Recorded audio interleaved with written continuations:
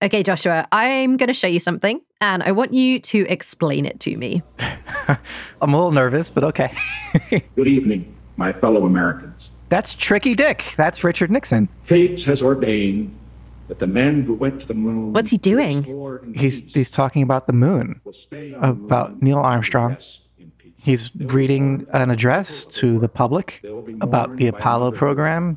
Neil Armstrong and Edwin Aldrin know that there's no hope for their recovery. Wait, that doesn't sound historically accurate. Neil Armstrong and Buzz Aldrin definitely returned from the moon, as far as I know. What do you think's going on here? Wait, so is this a deepfake? Bingo. Yes, this is, as they say, deepfake technology. This in particular is a film that was made by the MIT Center for Advanced Virtuality. It's called In Event of Moon Disaster. It's basically this speech that he was supposed to give if there was a moon disaster, and they've deepfaked his voice and his face so that he is reading this speech. The point of this video was, they say, to demonstrate the range of misinformation that is possible. So we're going to look at some of the different ways that this technology can be used. Some of them are fun, some of them touch on geopolitical concerns, and others, we should make listeners aware, lead us into the world of online sexual harassment. We're going to find out how the existence of deepfake technology could threaten your First Amendment rights, and not in the way you might think. That's a lot of ground to cover, but I had some great tour guides, including someone who has made a lucrative career out of creating the more fun kinds of deepfakes. And then on Reddit, I started seeing a few videos of deepfakes. And I was like, well, that looks a lot more fun. And experts who are leading the fight against the not fun kind. That latter group, by the way, Joshua, includes my first ever interview with a former representative from the United States Congress, Katie Hill. 1 in 25 Americans is a victim of cyber exploitation or is threatened with it. When we get back, we'll look at what this so-called deepfake technology can do. The good, the bad, and the deeply disturbing.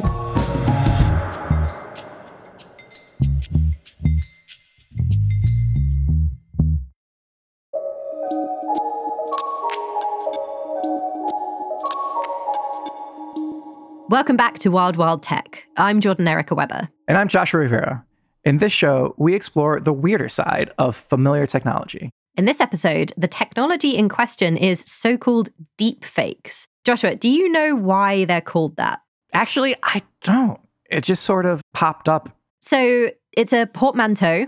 The fake part is obviously pretty obvious, but the deep part actually comes from deep learning, which is a kind of machine learning where an AI is exposed to a lot of information of a particular kind, so say videos of a former US president, and can then use what it's learned to generate a fake that is difficult to distinguish from the real thing. But that is all very techie and abstract, so I thought we'd look at some fun examples. This is from a movie I have actually seen, which is Forrest Gump, but not as you know him. What could be different, I wonder? The caption is telling me it is Keanu Reeves' Forrest Gump. My name's Forrest Gump. This is the very familiar image of Forrest Gump on a bench, except his face is different. Do you want a chocolate? Yeah, this is weird, man. This one is just weird. I could eat about 1 million. It's making me appreciate that all of Keanu is handsome, like the shape of his head and the way his hair falls and everything like that. With the rest of Tom Hanks' skull, I'm sort of unsettled. Because it looks so realistic? So here's the interesting thing about this one. I don't see either actor here. Like, you know, I obviously know this is Forrest Gump, and I know Tom Hanks played Forrest Gump. But like, just looking at this as a guy sitting on a bench, he just looks like a guy sitting on a bench, not someone I recognize like Keanu Reeves or Tom Hanks, right? Does that make sense? It's so well done, I think, that it kind of blends. Yeah. So much so that you can't see the outline of Keanu Reeves' face and where he stops and Tom Hanks begins because it's so well put together. So the creator behind this video, Keanu Reeves as Forrest Gump, is known as The Fakening, and he's managed to make a career as a so-called deepfake artist. So wait, you can make money doing this? Yeah, apparently. And I guess not, you know, Keanu Reeves paying him to deepfake his face onto Tom Hanks' body.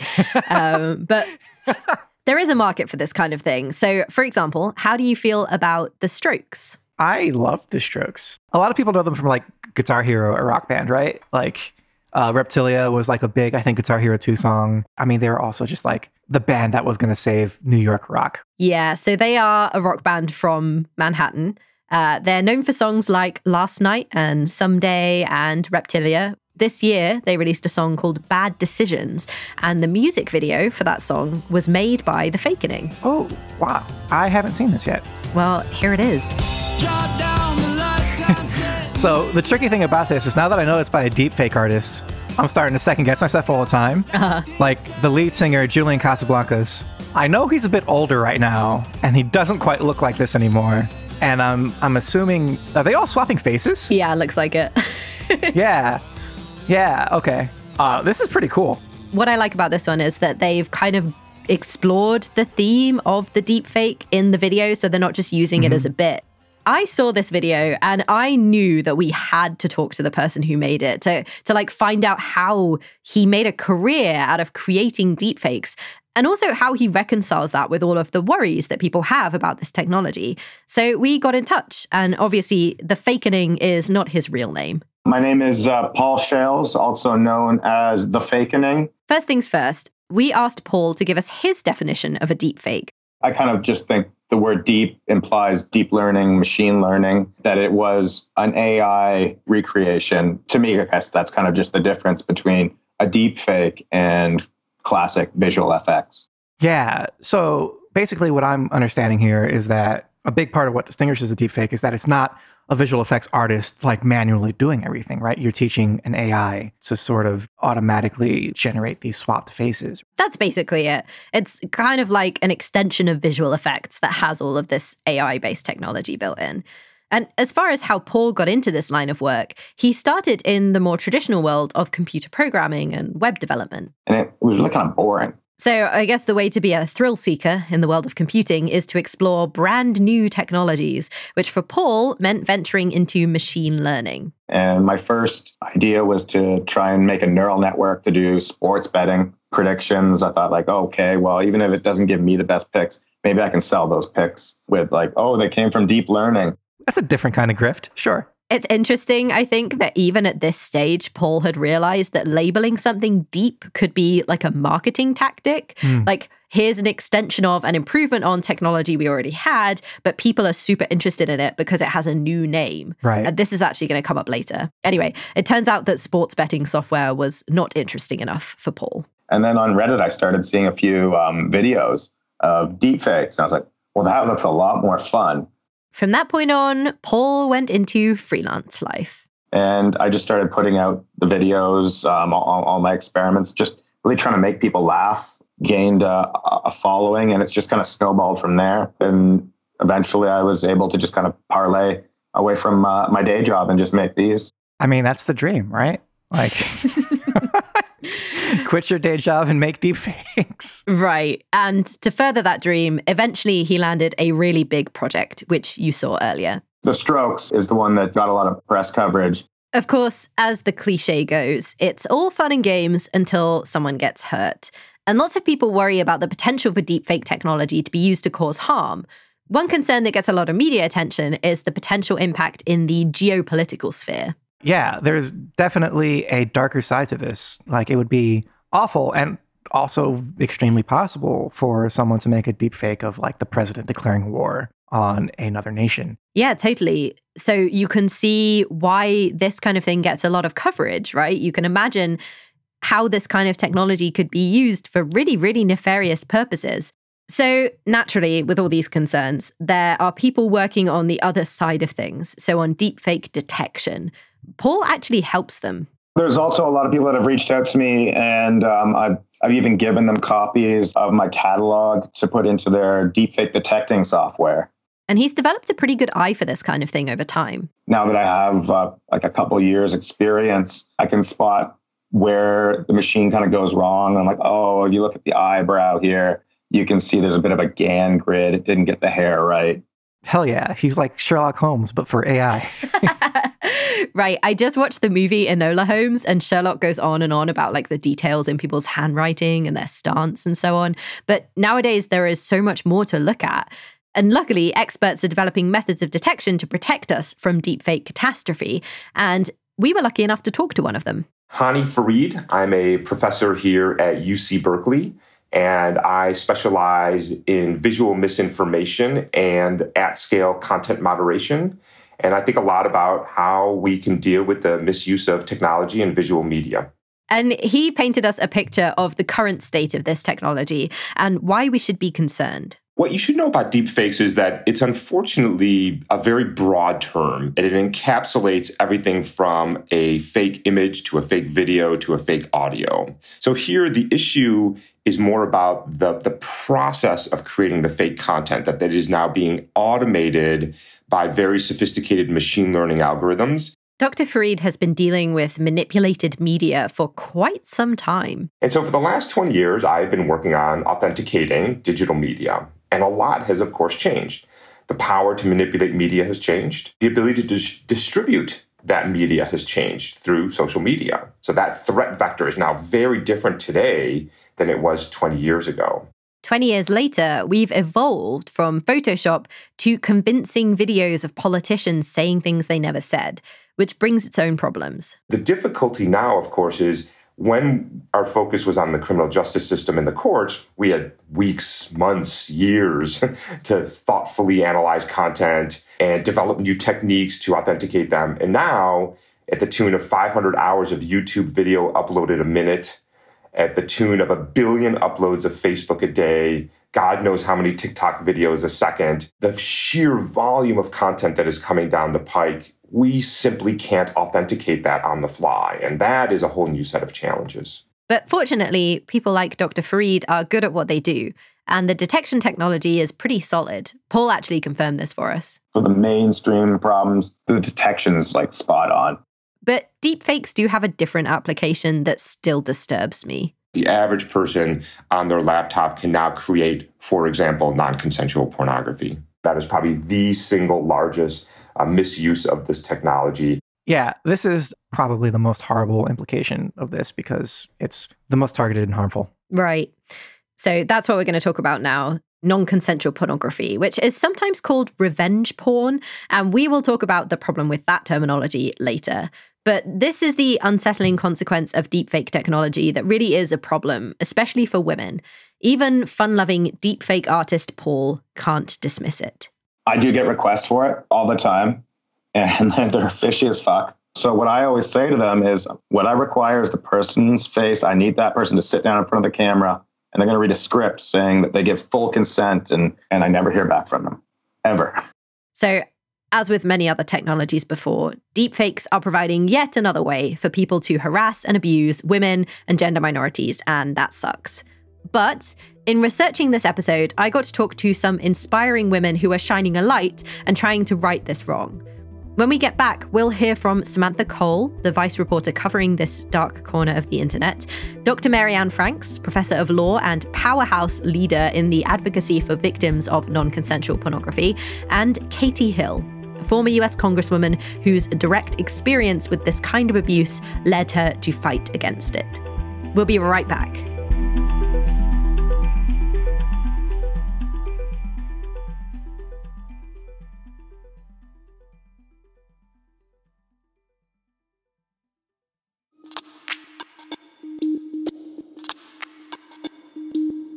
Welcome back to Wild Wild Tech. This show is about how technology intersects with our lives. And we've covered some fun stories, like how the presence of Apple products spoils movie plots and why we can't see butts on Disney+.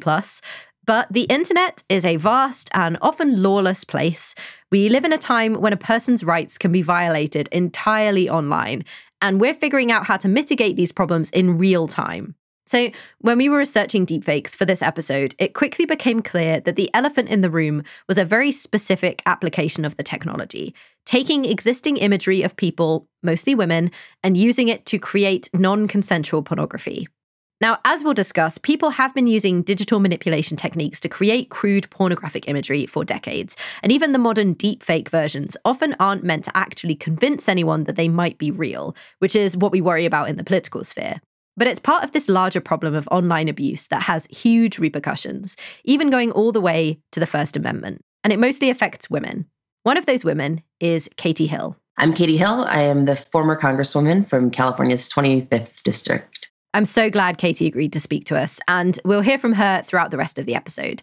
She's an advocate for women's rights, especially when it comes to the issue of cyber exploitation. Well, it's important to me because it happened to me. And, that's really how I was exposed to how broad the issue is. My resignation was a result of my abusive ex-husband, releasing images of me in conjunction with my political enemies and with the right-wing media. And I was like more than half of victims of revenge porn. I was suicidal in the aftermath. And I decided that at that point, it was best for me to step down. And I have since turned into an advocate around it. She gave us some sobering statistics. 1 in 25 Americans is a victim of cyber exploitation or is threatened with it. 90% are women. Yeah, these are a lot of people. And like that statistic illustrates, almost all of them are women. So it's something that if you are a man, you might not even be aware of. Right, which I guess is one of the reasons we're talking about this. So to find out more about how technology plays a part in this kind of abuse and what motivates the people behind it, I spoke to a writer for Motherboard, which is the technology and science side of Vice, who took on the unenviable task of exploring this world. I'm Samantha Cole. I'm a staff writer at Motherboard. Samantha and her colleagues started reporting on deepfakes back in 2017, and their research involved following deepfake communities on Discord. Discord is like a chat server for gamers, and you can do like voice and share pictures and videos and that sort of thing. So people have been using Discord for a long time for deepfakes because it was easy to share like databases of faces, which you needed a lot of to make a deepfake.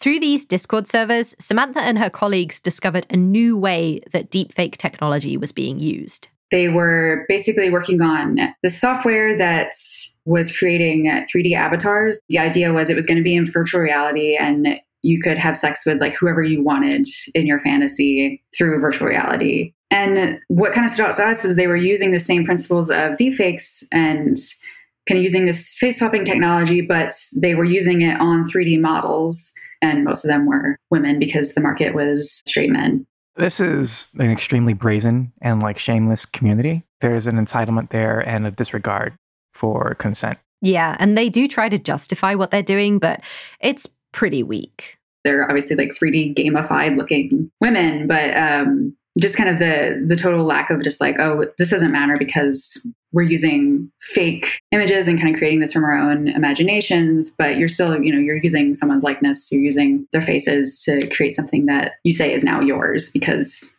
you put these pieces together.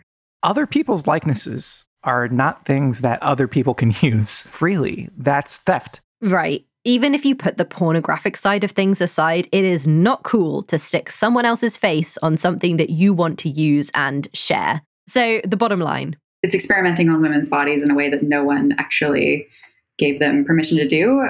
Strangely enough, this is actually where the introduction of deepfake technology into the world of non-consensual pornography might help to debunk a popular argument that is used against victims of this kind of abuse. Samantha summarizes it like this. That is something that we kind of hear again and again with victims of online harassment or victims of revenge porn and stuff like that. Why were you taking nudes if you didn't want them to be shared? You knew the risk. Of course, this is a willful misunderstanding of the problem. Katie Hill, our former US Congresswoman, explains why. The reality is that massive numbers of people send these images. And when you're sending them back and forth to each other, to a partner, and you decide to share them, it's just like having sex, right? You can decide to do that with one person. That doesn't mean you're giving your consent to, have sex with that person and then all his friends. It doesn't mean you're giving your consent for them to share that image with anybody, let alone, across the internet. So we know that mentality is wrong. It's not a woman's fault if she shows her naked body to one person and then it is then shown to millions more. But for people who refuse to accept that point, deepfakes kind of change everything. It's interesting you say there about people blaming the victims for putting themselves out there in nude photos. Putting that aside, and obviously agreeing with you that we shouldn't blame those people, I think what we're looking at with deepfakes adds something there because women don't even have to share nude photos, right? Exactly. So does that mean that 100%. deepfakes adds a whole level to it for you? Exactly. And with technology of deepfakes, then it can be brutal, and you have no ability to control it. And the hands that it gets into, especially as a public figure, this can affect anyone. Right. I don't even have to take a nude photo of myself and put myself in risk, as the bad faith argument goes. They can just take a photo from anywhere and use deepfake technology to make it into something that I never did. So even if you think that no one could ever do this to you because you've never taken any nude photos or, been in a position where someone else could take them of you, deepfake technology means that people can do this to you, which is pretty bleak. But people like Katie are fighting this in various ways. So, for example, she told us about this organization. One of the best resources is, especially for victims of cyber exploitation, is the Cyber Civil Rights Initiative. The mission statement of the Cyber Civil Rights Initiative is, quote, to combat online abuses that threaten civil rights and civil liberties. To get to the crux of why this is so important, we talked to their president. I'm Marianne Franks. I'm a professor of law at the University of Miami School of Law and also the president and legislative and tech policy director of the nonprofit organization, the Cyber Civil Rights Initiative. Dr. Franks got involved with the issue of non-consensual pornography after she spoke to a woman who had a similar experience to Katie. A woman named Holly Jacobs, or who was going by the name Holly Jacobs at the time, contacted me and told me that she had been a victim of what we call non-consensual pornography now, but is often referred to as revenge porn. And it really was listening to her thinking it is absolutely unacceptable that in our society this can happen to someone. And so that was kind of the impetus behind the organization which she founded, the Cyber Civil Rights Initiative, and that I became a founding member of. And it's really through that vehicle that we have focused not only on the non-consensual pornography question, but also on manipulated imagery like deepfakes and other forms of sexual exploitation online. So, as Dr. Franks says there, non-consensual pornography is often referred to as revenge porn, but that is problematic. Dr. Franks has a really good explanation. Really hate that term. It's something that, everything about it is wrong. I mean, the first thing is that, of course, it suggests that revenge in this sense is either justifiable in some ways or somehow understandable. We certainly do see a lot of these classic cases of angry ex-partner who's trying to lash out. But we also see a bunch of people who are just out there doing it for profit.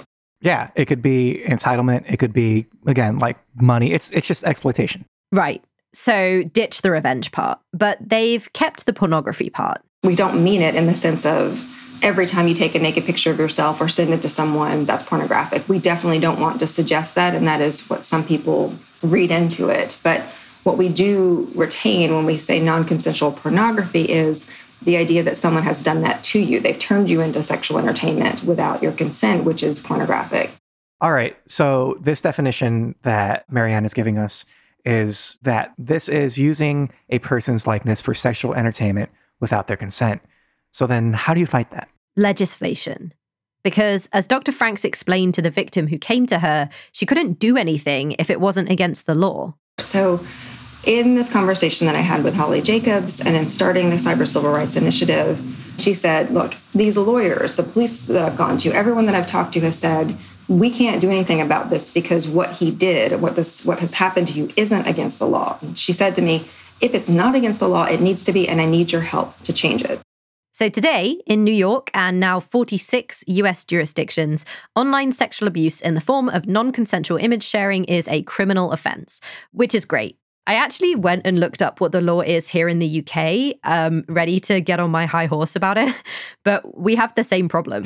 The UK government calls it revenge porn on their website. And the law itself, which is from the Criminal Justice and Courts Act from 2015, states that it is an offense for a person to disclose a private sexual photograph or film if the disclosure is made, A, without the consent of an individual who appears in the photograph or film, and B, with the intention of causing that individual distress. Part B is obviously the frustrating part here because it means you have to prove intent, which could be really limiting. Right. And this is the drawback of legislation, especially when something moves as quickly as technology. Legislation takes such a long time, and it's frozen at the time it was introduced. Mm-hmm. And it can feel outdated or even harmful in its language by the time it's codified, and then changing it is a whole other process. So in both the UK and the US, the laws are restricted, which Dr. Franks is pretty unhappy about.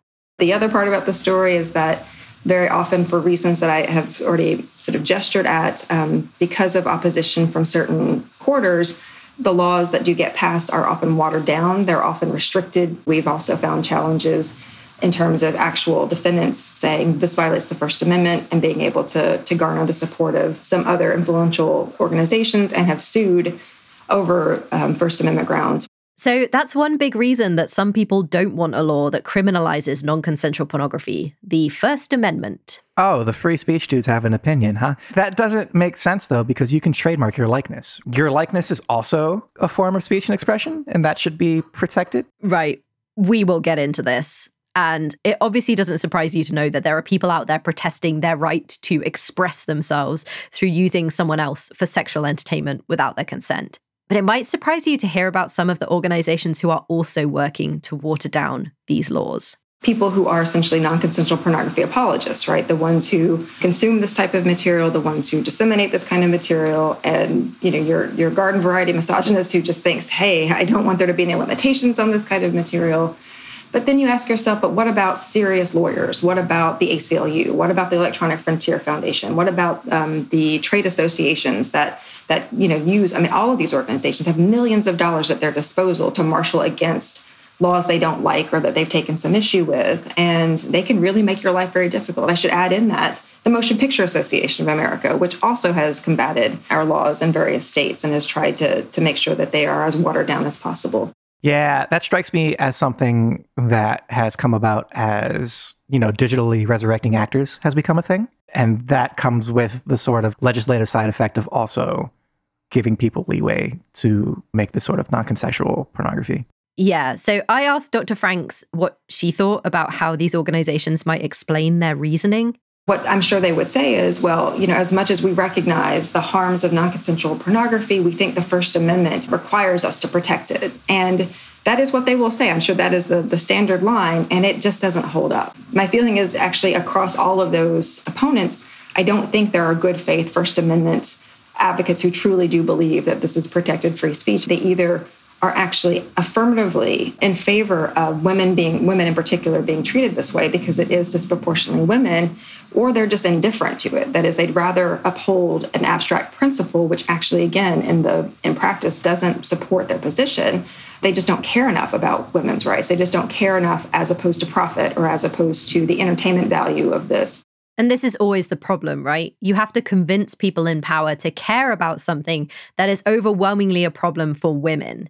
And that does become easier as more women are elected into those positions of power, which is happening. And here's the kicker.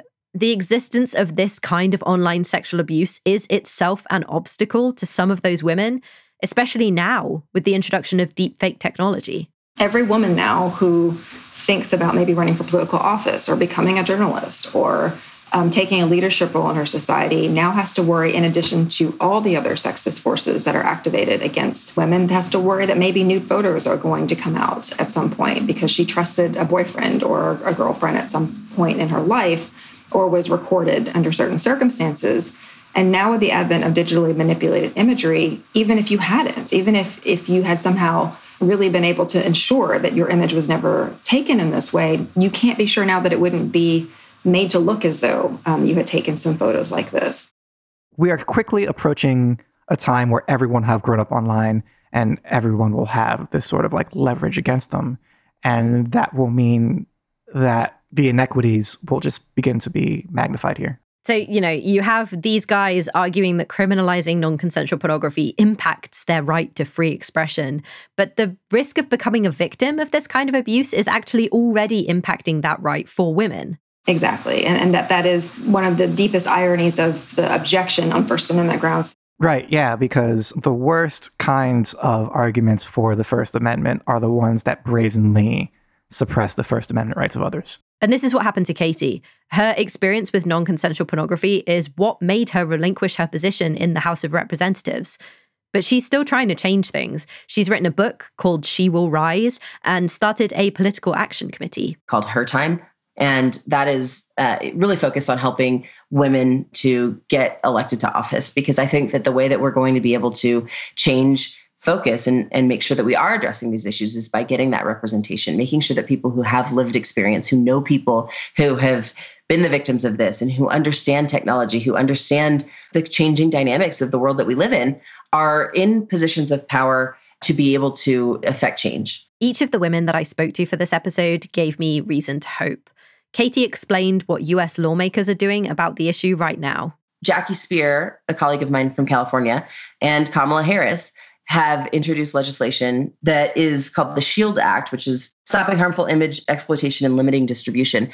And that would be it's very simple. It criminalizes the distribution of this kind of imagery. And we don't have that at the federal level. States do, but it's a mishmash of different state laws. And unfortunately, those have serious limitations and are often not enforced. And so we're hopeful. Advocates have been pushing for this for a very long time, much longer than I've been in the fight, to try and get us a federal law that is going to provide some consistency and show that this is not something for public consumption. It's not, revenge for something that these women have done wrong. It is an act of harassment and of exploitation. And as we mentioned earlier, this process can only be helped by more women, especially young women, getting elected. I think that, yes, we will see progress just by getting better representation and by getting a focus on it. So yeah, it's a tough fight. Yeah, but worth it. Exactly. Dr. Frank sums this up really nicely. It feels like we're righting a deep, deep wrong in the most sort of minimal of ways, because you can't truly, when it comes to people who've experienced this, you can't get them back to where they were. There is no getting back to where they were. There's only trying to minimize the absolute devastation that individuals feel and trying to communicate something different than the message that this was their fault or this is not that big of a deal. We're not going to let them do it. And at least in some cases, we're going to be able to stop them and we're going to be able to resist what it is they want to impose upon the rest of us. So I think a lot about the internet and technology as not necessarily neutral, but like as an accelerant. It's kind of like gasoline. It takes what we already do and just makes it run rampant in a way that can quickly escape our grasp and control. And this seems to be one of those things where, the technology has gotten to a point where a lot of our existing flaws in how we engage with each other and share information has wildly got out of hand. And it's like anything, right? Like it can be used for good or for bad. Right. And one thing I found really interesting about this whole conversation was something that we didn't get to touch on in the episode, but when I was talking to Samantha, she pointed out that the reason that people feel able to use this kind of non-consensual pornography as kind of a threat against women, as a form of online abuse, is because as a society, we feel so much shame around sex. Like it's such a threat to a woman that she might be perceived as sexually promiscuous, like that other people might see that she gets naked sometimes and has a good time, Yeah. And you can see that in how poorly sex workers are treated by our society. So what Samantha was saying was maybe one way to mitigate this problem is to work to destigmatize sex work and the sexuality of women and gender minorities in general. And actually, maybe deepfake technology could play a role in that. So like giving people consensual ways to explore things like dysmorphia. Yeah, there are a lot of activists and sort of like thought experiments going on into sort of like ways to, I guess, like defang this problem. Right? One person I know of is Cindy Gallup, a woman who's been working in years in sort of like the gendered porn industry and the way it's sort of like hostile women and exclusively for men. And then there's also people who are just sort of like, what if like all of our nudes leaked at once? Then we'd quickly learn to get over it. Right. And like, that's not to say that we should leak everyone's nudes at once or that we need to get to a place where everyone feels comfortable, having their image shared in this way. But what we need to do is think about what this kind of thing says about us as a society and then work to change it. Right. On a societal level, right? Like Dr. Frank said that she likes to ask people, what if we had legislated against the earlier examples of digital image manipulation, like back in the 90s, when we had digital cameras and people were using image editing software to put like a celebrity's head on like someone else's naked body or whatever. And it was obviously very obvious that it wasn't real, but people were still using it to laugh at people and it was being used as a joke. And like, what if as a society we had said, actually, that's not okay?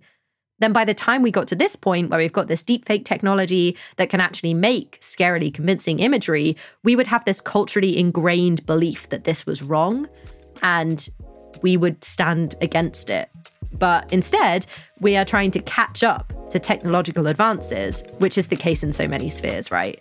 And unfortunately in this one, a lot of us are dragging our feet. And if any listeners do want to get involved, you can head to cybercivilrights.org to find out how. If you've been a victim of non-consensual pornography, they have a 24-hour hotline for information, support, referrals, and non-legal advice at 844-878-2274. Next time on Wild Wild Tech, Joshua, it's election time. Everyone's favorite time to be on social media. We'll talk about the intersection of technology and democracy. Looking forward to it. Thanks to all the experts we spoke to for this episode. You can find deepfake artist Paul Shales on Instagram at @the_fakening, or just search for The Fakening on YouTube. Samantha Cole, Vice reporter, is on Twitter at Sam Lee Cole. Thanks to Hani Farid and Marianne Franks from the Cyber Civil Rights Initiative, which again is at cybercivilrights.org. Thank you again to Katie Hill. You can find her book She Will Rise at shewillrisebook.com and support her political action committee Her Time at her-time.com. We will include links to both of those in the description. And finally, a huge shout out to Wild Wild Tech fan Becca Khan for helping us to land the interview with Katie in the first place. Thanks, Becca. Wild Wild Tech is a Studio 71 original podcast and a Spoke Media production. It's hosted by me, Jordan Erica Weber, and Joshua Rivera. You can find us at jordanweber.com and on Twitter at jmrivera02. Our producers are Cody Hofbockel and Danielle Kastner, with help from Reyes Mendoza, Trey Jones, and Caroline Hamilton. This episode was mixed by Will Short. Our executive producers are Stephen Perlstein and Andrew Seeley for Studio 71, and Aaliyah Tavakolian and Keith Reynolds for Spoke Media. Be sure also to follow us on social media. We're at Wild Wild Tech Pod. And thank you for listening. So this is Forrest Gump, but not as you know him. The one actor that you know. Yeah. Our old friend Tom Hanks back on the podcast again. Tom Hanks. He pretty much is the third host of this show. You know how to book flights and hotels. All you're missing is a tool to plan the travel experiences you'll have once you arrive. That's why you need Viator. Book guided tours, excursions, and more in one place. There are over 300,000 travel experiences to choose from, so you can find something for everyone. And Viator offers free cancellation and 24/7 customer support for worry-free travel. Download the Viator app now and use code Viator10 for 10% off your first booking in the app. Find travel experiences for you. Do more with Viator.